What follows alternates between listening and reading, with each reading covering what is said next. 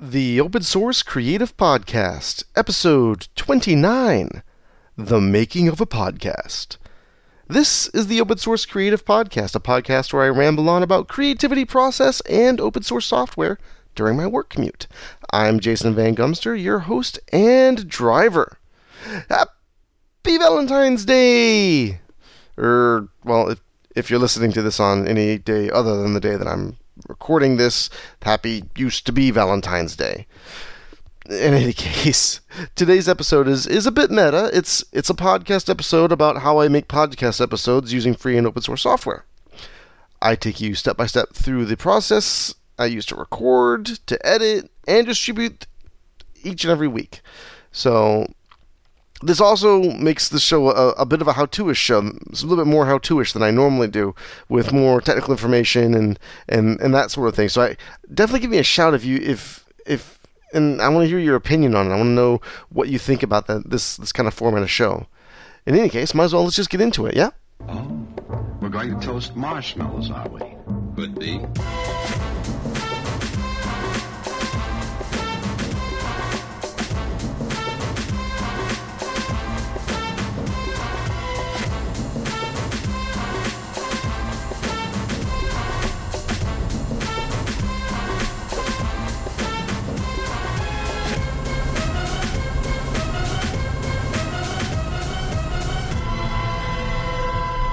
Better. Hello! Still working on coming up with an interesting way of saying hello. But, in any case, welcome to the show.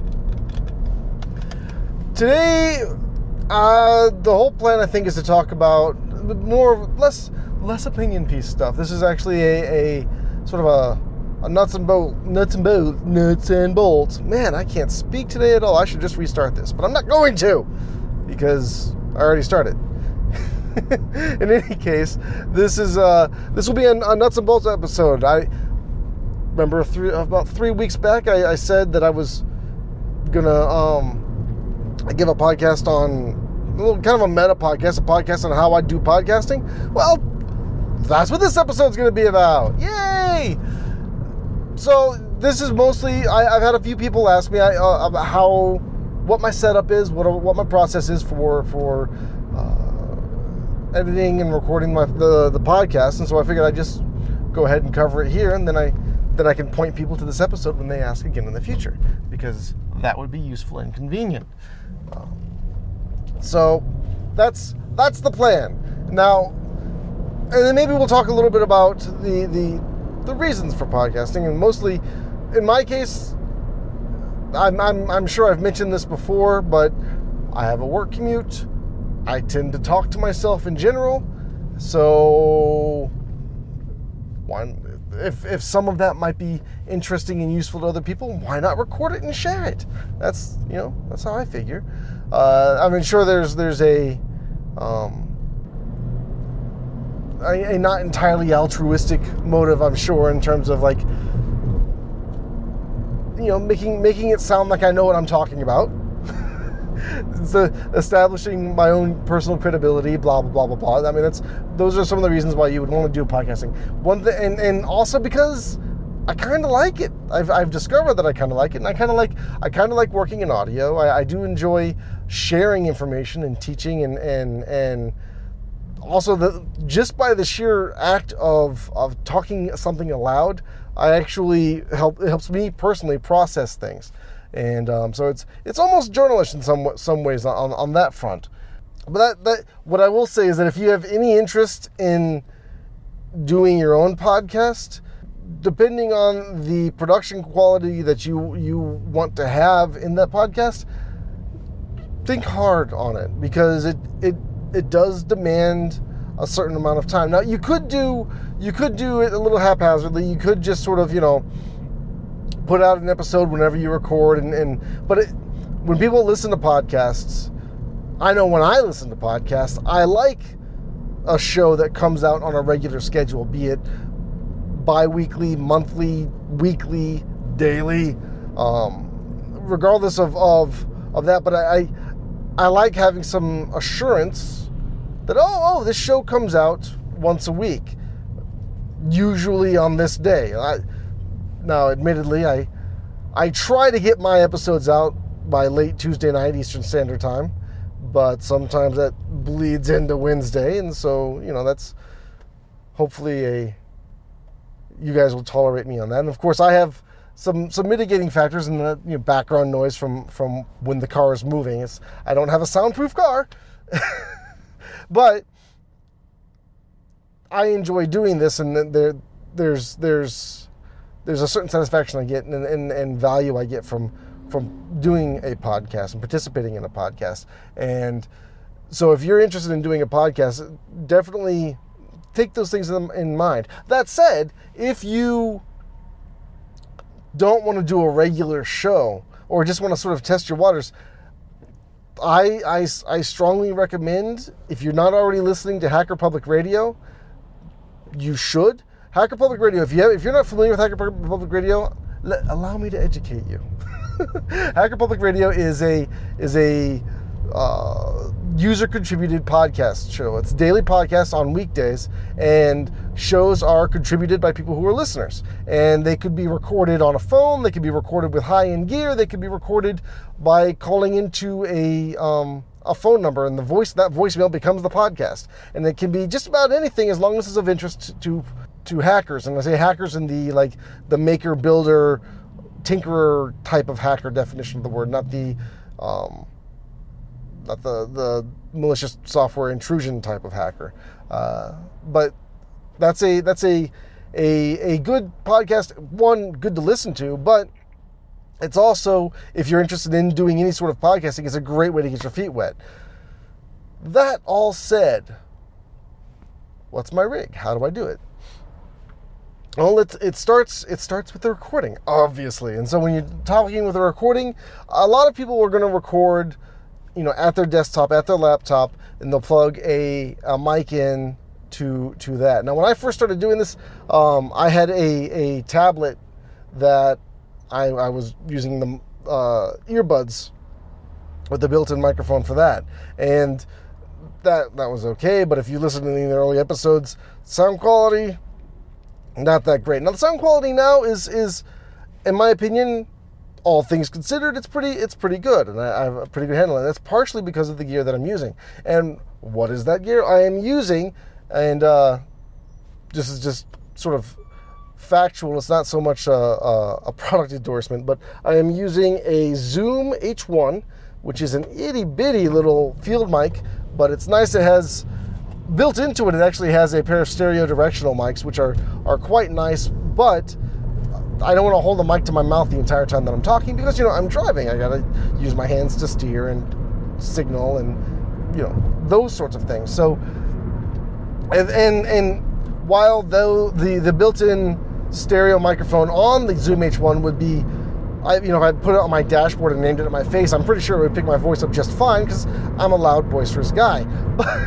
But you get better sound quality when you have the mic closer to your face, but not in your mouth, of course. And so for that, I actually have a lavalier mic. It's a Rode lavalier mic that is really quite nice. The Rode mic, the Rode lavalier mic that I have is actually designed to work with phones and tablets, but I got an adapter for it so that it would work with just a single line input that the H1 takes, and that gives me, I think, very good sound quality. The mic is placed, say probably 6 inches below my chin. I actually clip it to the seatbelt for when I record because that's a good positioning, and it's not going to move around very much, and unless I get into a car accident, but that'd be a very interesting show. We're going to try to avoid that happening. So I have my Rode lavalier mic. I have it connected to the Zoom H1. When I record to WAVE. I don't record to MP3 because even though MP3 is smaller, I'm going to get better audio quality if I record to straight PCM audio. And I'm using 44.1 kilohertz. You could use 48 kilohertz if you'd like, but 44.1 I think is what you get on CDs for those of you who still use CDs, and that's more than sufficient for most needs. So I get the recording done, and built into that also, I should talk about when you do a podcast, you should probably do some level of planning. You should kind of maybe know exactly what it is you're going to be talking about, rather than winging it the whole time. I do have a tendency to wing it, but I also sit down and I have a little bit of knowledge about what I'm going to talk about, and then I just go from there.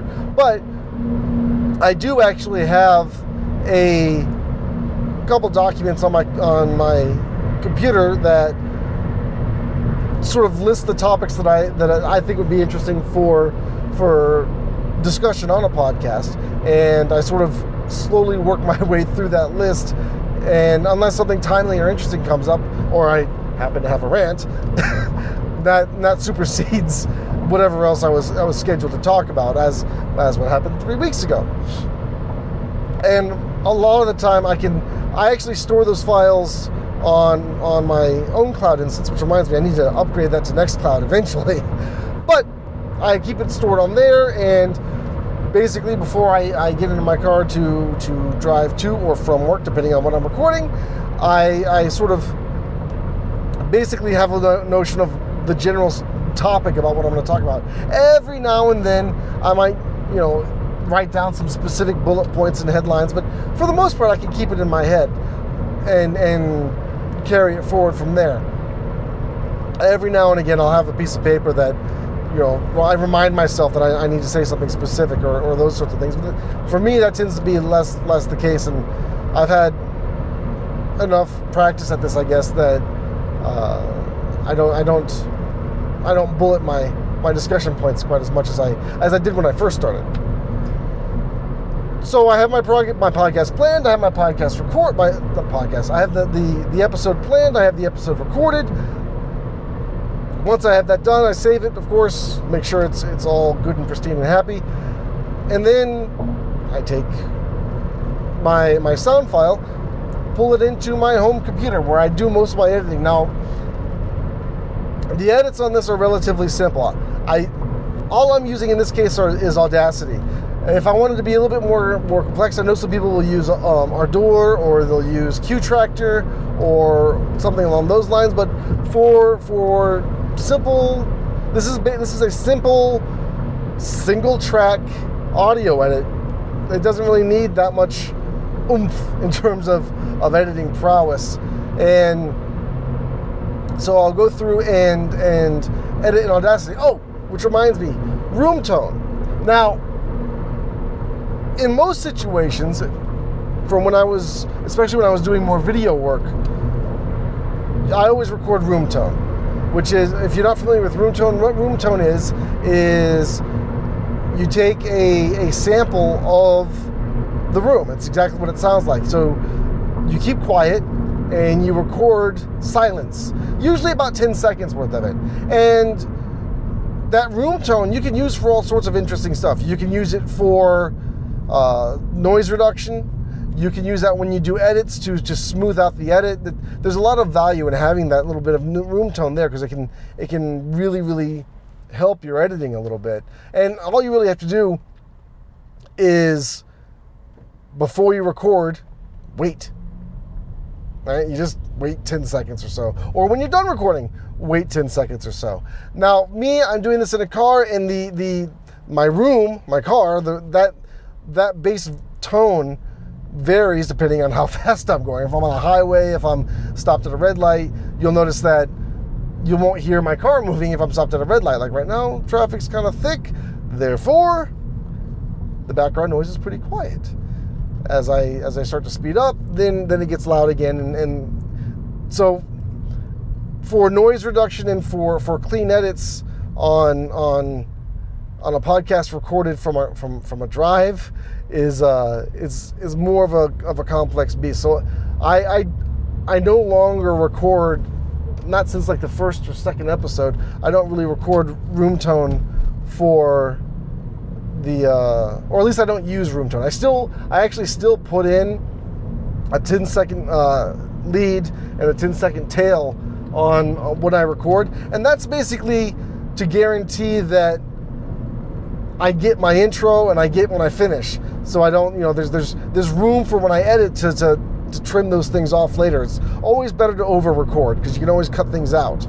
And so when I get into Audacity to edit, the first thing I typically do now is trim off my heads and tails. I trim off what would be my room tone at the beginning and the extra 10 seconds I record at the end of my at the end of the episode, and that guarantees that I have my good audio. And sometimes I don't trim it right to the word because I want to have a little bit of leading, because again, as you heard in this podcast and all my previous podcasts, I do have intro music and outro music, and so you can use and I do use the car tone to smooth the transition in and out of the music between those things. So that's one facet of that that's worth bearing in mind, is again that additional tone recording is very useful when it comes to editing. So I highly recommend doing that.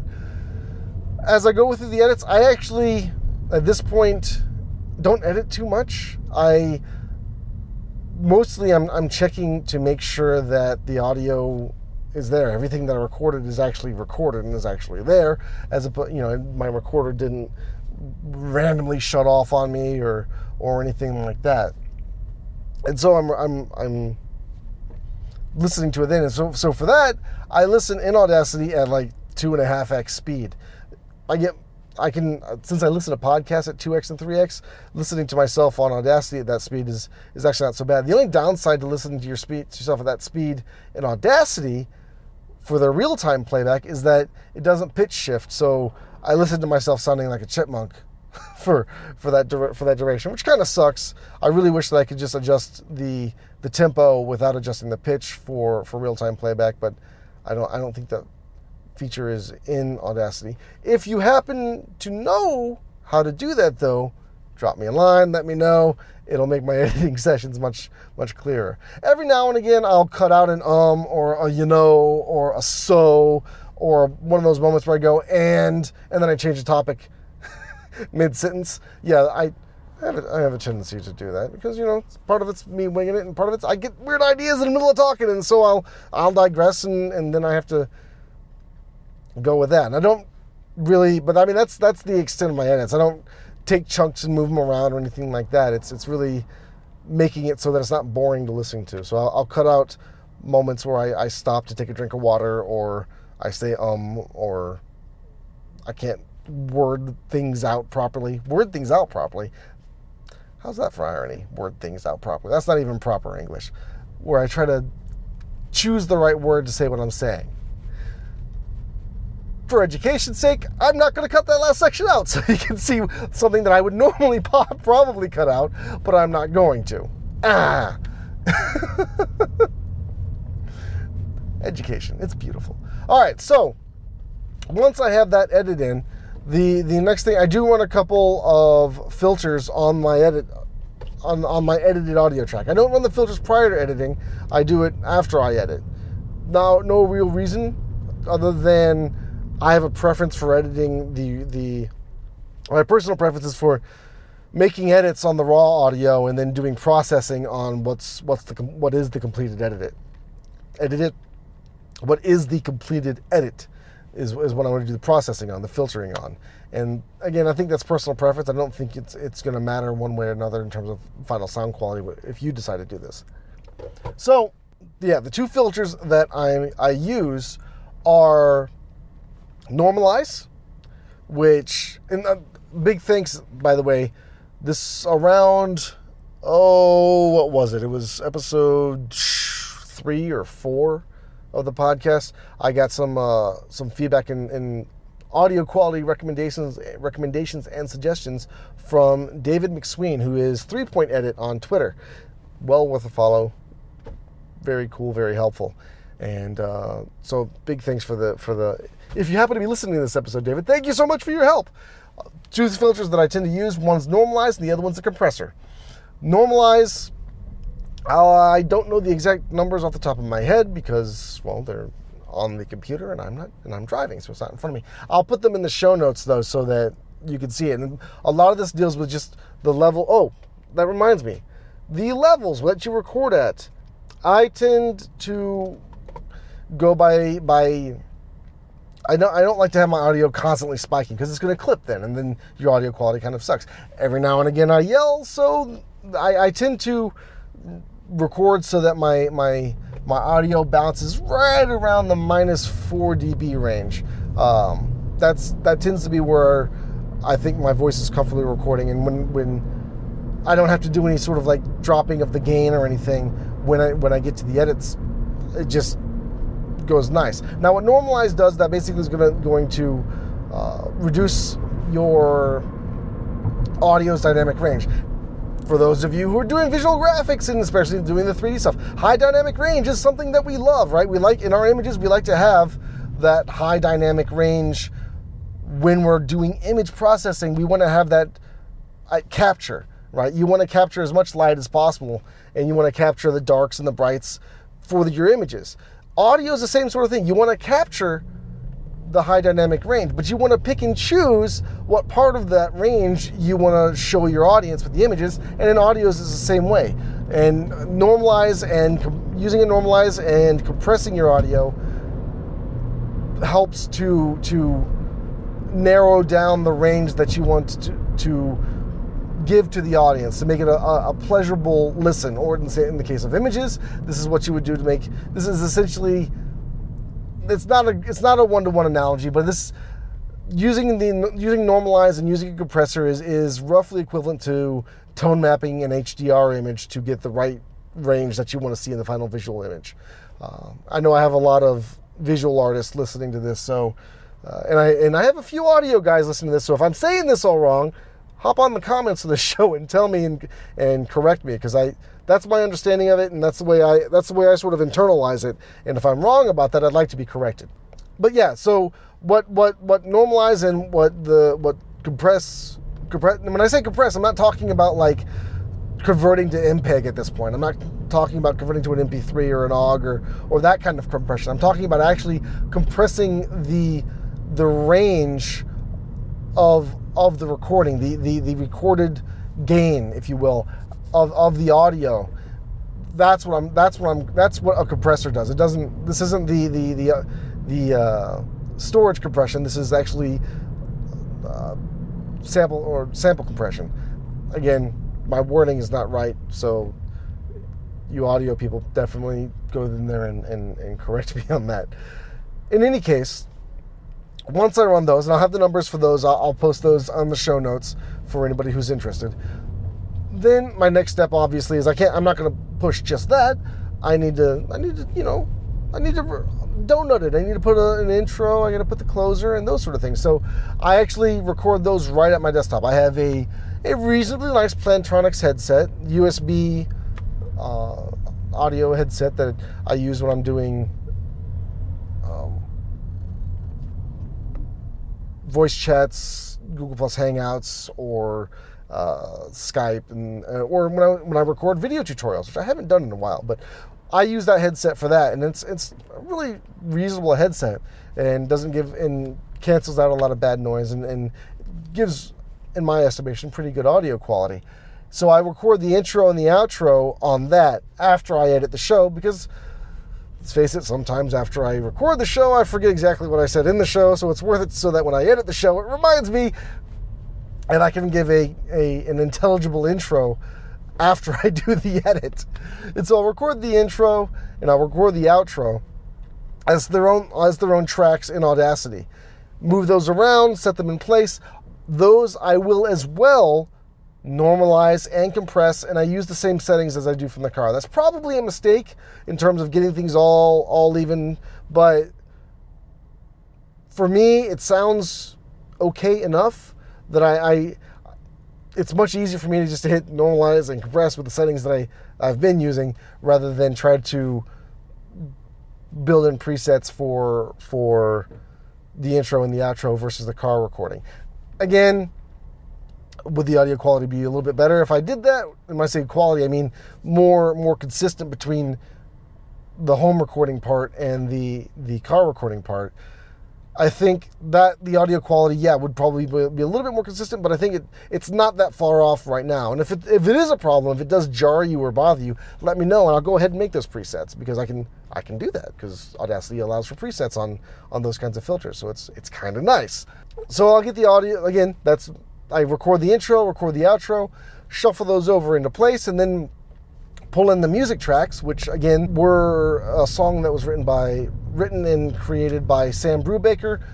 You should follow him on Twitter as well. He goes by Worlds Day, so very cool dude. One of the coolest dudes out there you'll hear from.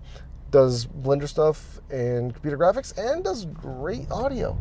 So big thanks to him for letting me use his music as my intro and outro. And yeah, I shove those into the edit, get that all happy. Those, I have to adjust the gain a bit so that they don't overpower the audio. I have a little envelope on the end of the show so that I can speak over the outro music.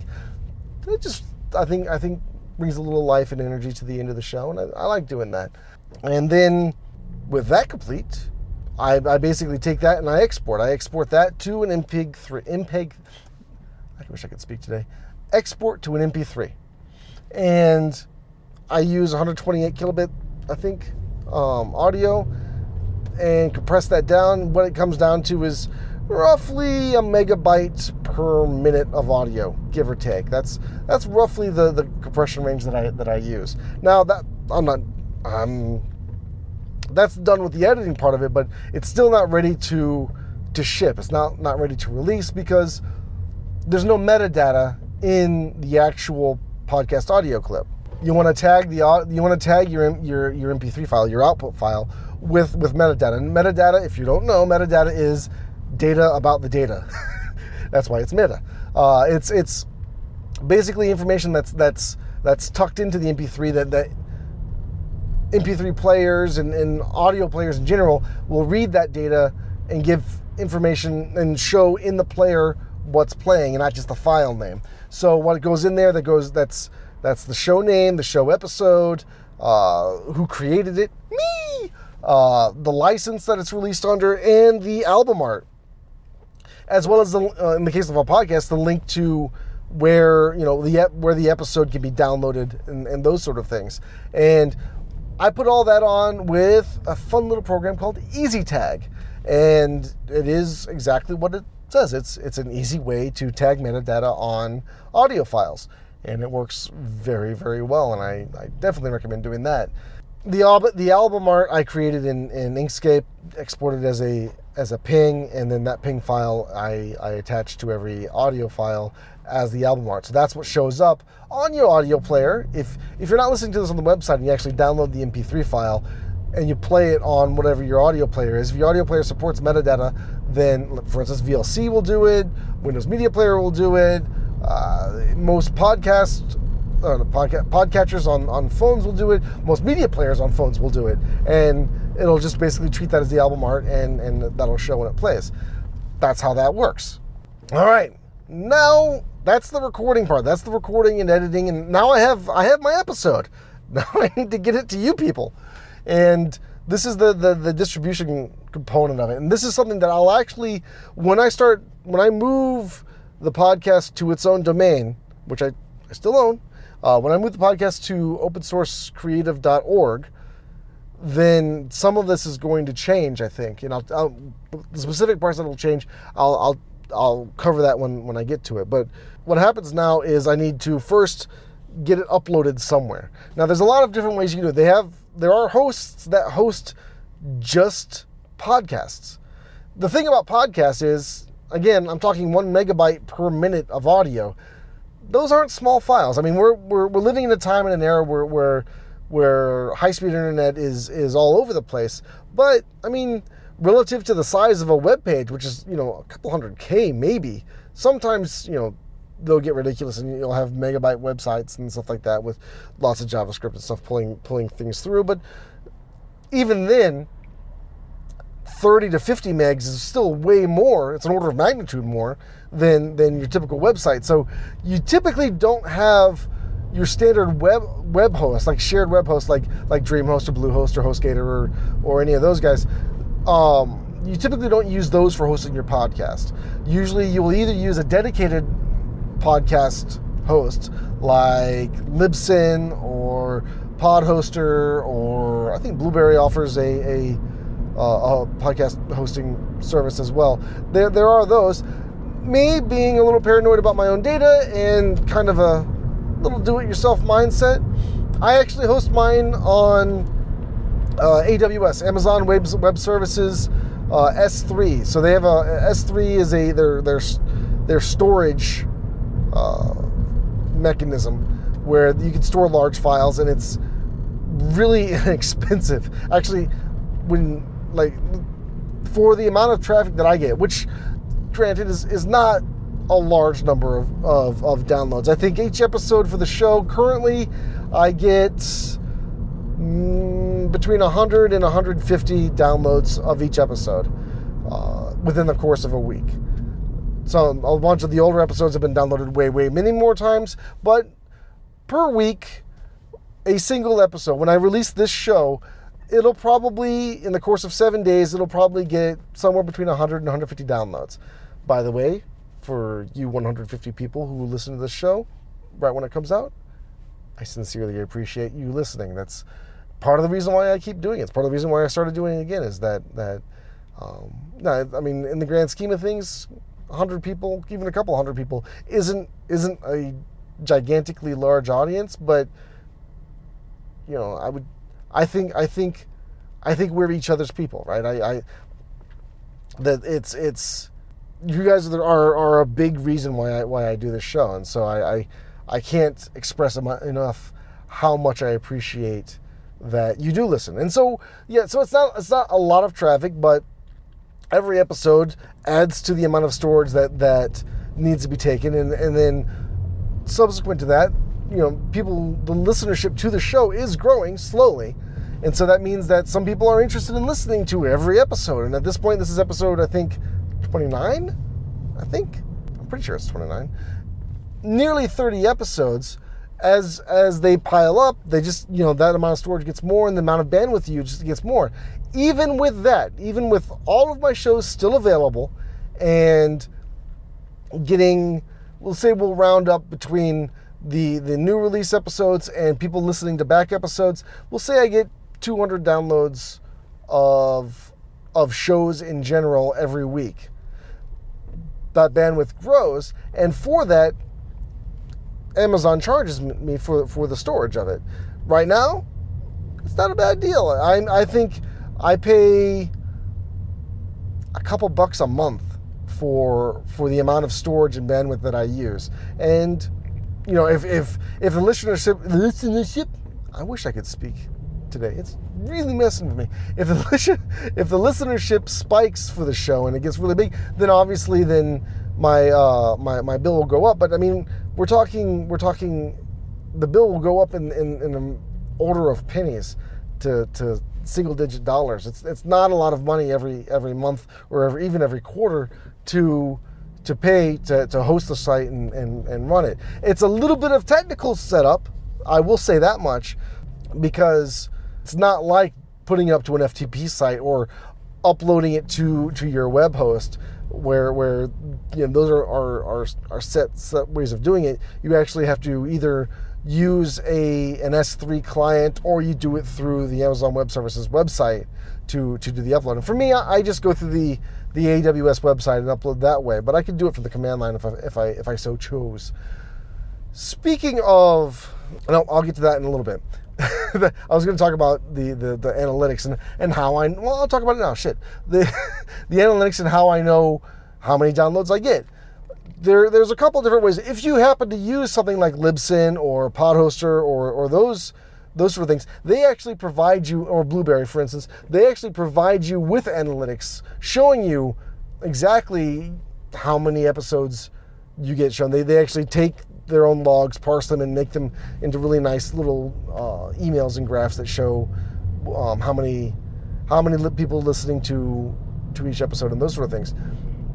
But since I'm doing it myself, I basically have to get those analytics and those stats on my own. You can, with Amazon S3, you can turn on logging for the files, and then I use it's a command line tool that generates a web page called Go Access. I have to double check the name of it, but I'm pretty sure, again, I'm driving, so cut me some slack, called Go Access. And Go Access, what it does is I'll use a command line utility called S3CMD, S3 Command, which will basically rsync all of the logs from my S3 instance, my AWS Amazon S3 instance, pull all of those logs locally, and then I'll use GoAccess to parse those logs and generate a website, a little HTML page that's local on my home computer that shows me, how many times each episode's been downloaded, and some very minor analytics related to the downloads and those sorts of things. Maybe something a little bit about the IPs that download the show and those sort of things. And that way I know a little bit where a lot of people who are listening to the show are, and I can sort of help tailor the show a little bit towards people who are interested in listening to it. Because that's, again, I do this for not just to talk to myself. I actually do this so that I can, share information with you. So that's what I use for pulling the analytics data in the logs, so that I know who's listening to the show and how many people listen to the show. It also lets me double check Amazon to make sure that they're charging me for the right amount of bandwidth that I've used. I'm pretty sure I'm not going to catch them screwing up, but it's for my own peace of mind as well. It's nice to have those logs available to me.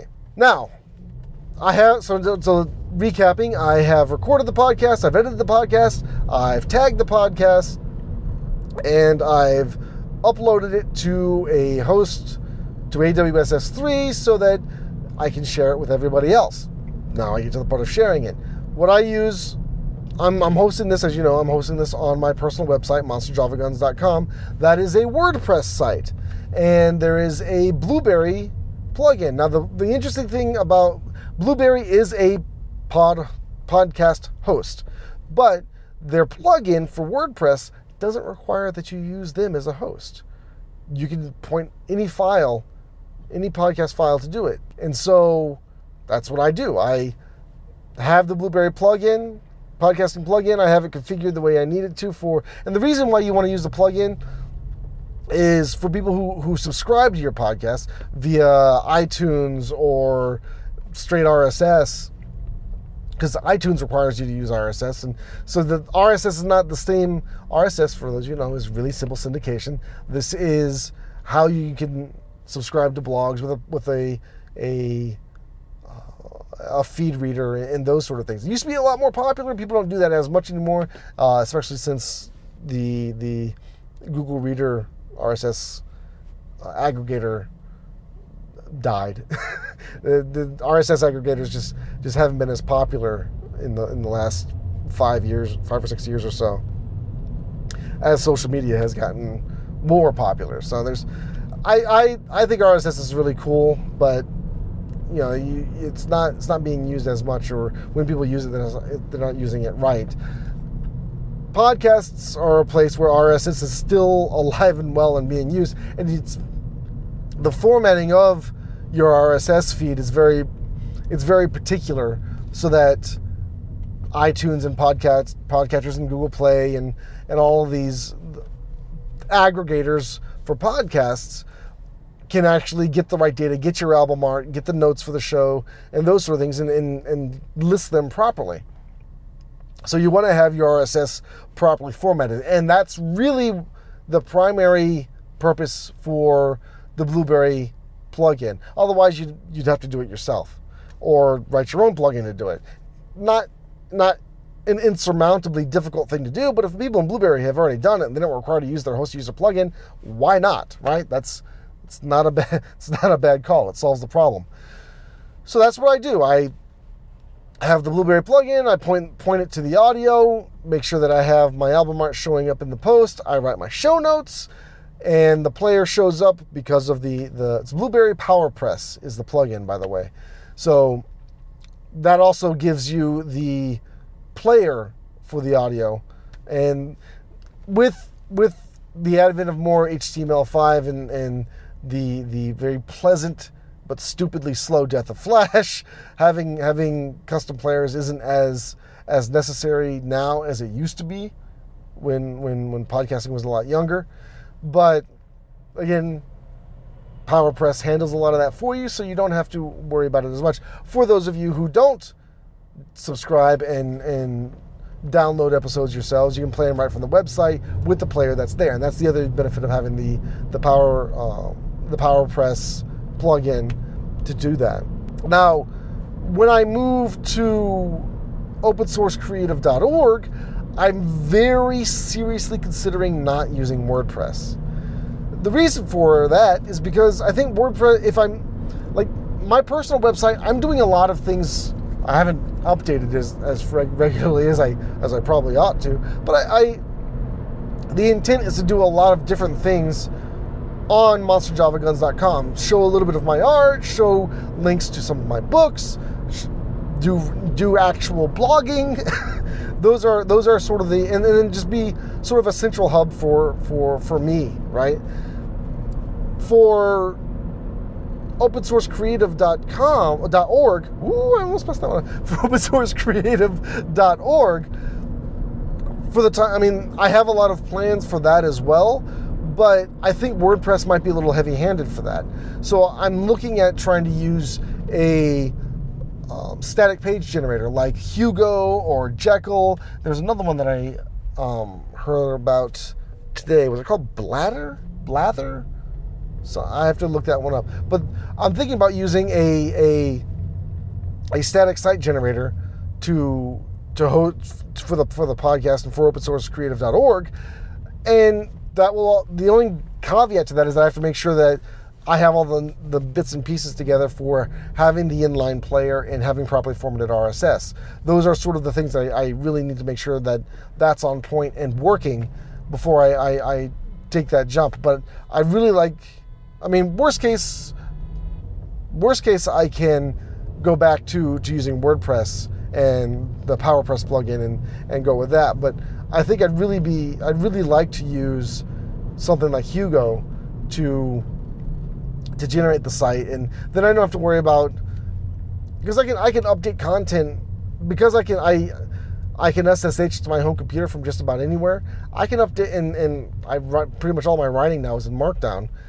I can update a website from my home computer from anywhere, and I don't have to worry about PHP exploits or logins, because all I'm delivering to my web host are static HTML files.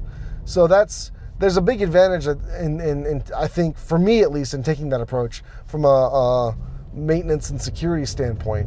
So I'm very interested in doing that, but I'm not there yet. I'll probably be trying to start that migration in the next couple of weeks and go from there. But that's the last component, is the distribution part. Now that the episode is in PowerPress on my website, then, because I've automatically registered it, ages ago I registered the podcast with iTunes and a couple other different places. New episodes get notified, show up the RSS. You know, they parse the RSS and automatically update themselves, and all that starts to aggregate. And people with podcatchers that scan the site, they scan based on the feed, and that also updates, and so then they can download. You can download individual episodes that way. And that's pretty much it. That's the general state of it. And then, you can make comments on the show on because I'm using WordPress, you can make comments right there on the blog post, and that works that way. Or, of course, the distribution to social networks, I do that manually. Basically, I log into Facebook, I log into Google+, I log into Twitter, and I share the podcast there. On Facebook, the Open Source Creative has its own Facebook page. Not a very high traffic thing, because Facebook has funny rules about they only show a post on that website to 10% of that site's audience unless you start paying for the right to show it off. And I'm not gonna pay to advertise that, at least not at this point. So I'll post it there, and then I'll reshare it with my personal account. And that's sort of the way that I've been doing it on Facebook. On Google+, I just post it right on my personal account, and likewise on Twitter. Ultimately, I may make specific accounts for Open Source Creative on Twitter and maybe Google+, but I haven't decided that's a good idea yet. What do you think? Do you think you're all right just following me on, for instance, I already have a page on Facebook, so that's pretty much set.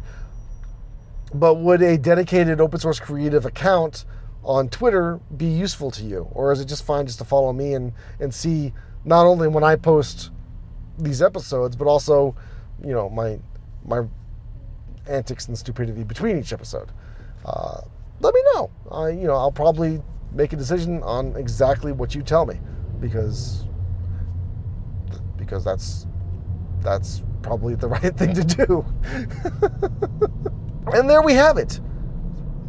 Podcast is out and in the wild, and then right there for you to listen to. And now you're listening to an episode that I've done all of those things too. But right now I'm only in the recording part of it, so I still have to go through the editing and the tagging and recording the opens and closes and uploading and all that. I have to go through that later tonight, and I will.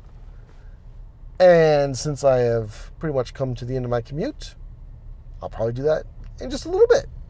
In the meantime, I'm going to stop now. All right. Time to get to work. And there you have it. A show about a show. Or making a show. Now you should have the basic tools to go out and record a show of your own if you'd like to, if that's something you're interested in. I should mention that I forgot to include another possible place for hosting podcasts, especially ones that are licensed under a Creative Commons license. That's archive.org. Download speeds are a little bit slower than the other options, but it's hard to argue with free. Also, again, what did you think about the Nuts and Bolts technical style show? Do you like it? Do you want more of these? Should I go back to being a ranty bastard? I want to know. So please let me know by making a comment on the podcast section of my website. That's monsterjavaguns.com/podcast. Or track me down on social media. I'm Jason Van Gumster, or you just look for Monster Java Guns, and you can find me there and tell me what you think about that.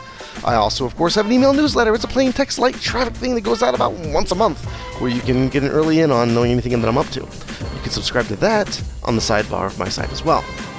Alright, that should do it. Look forward to seeing what you do. Time for you to get to work.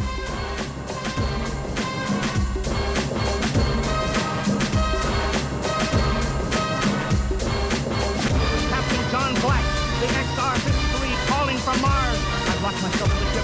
They've crippled it. I can't take off or fire the guns, and they're coming for me now.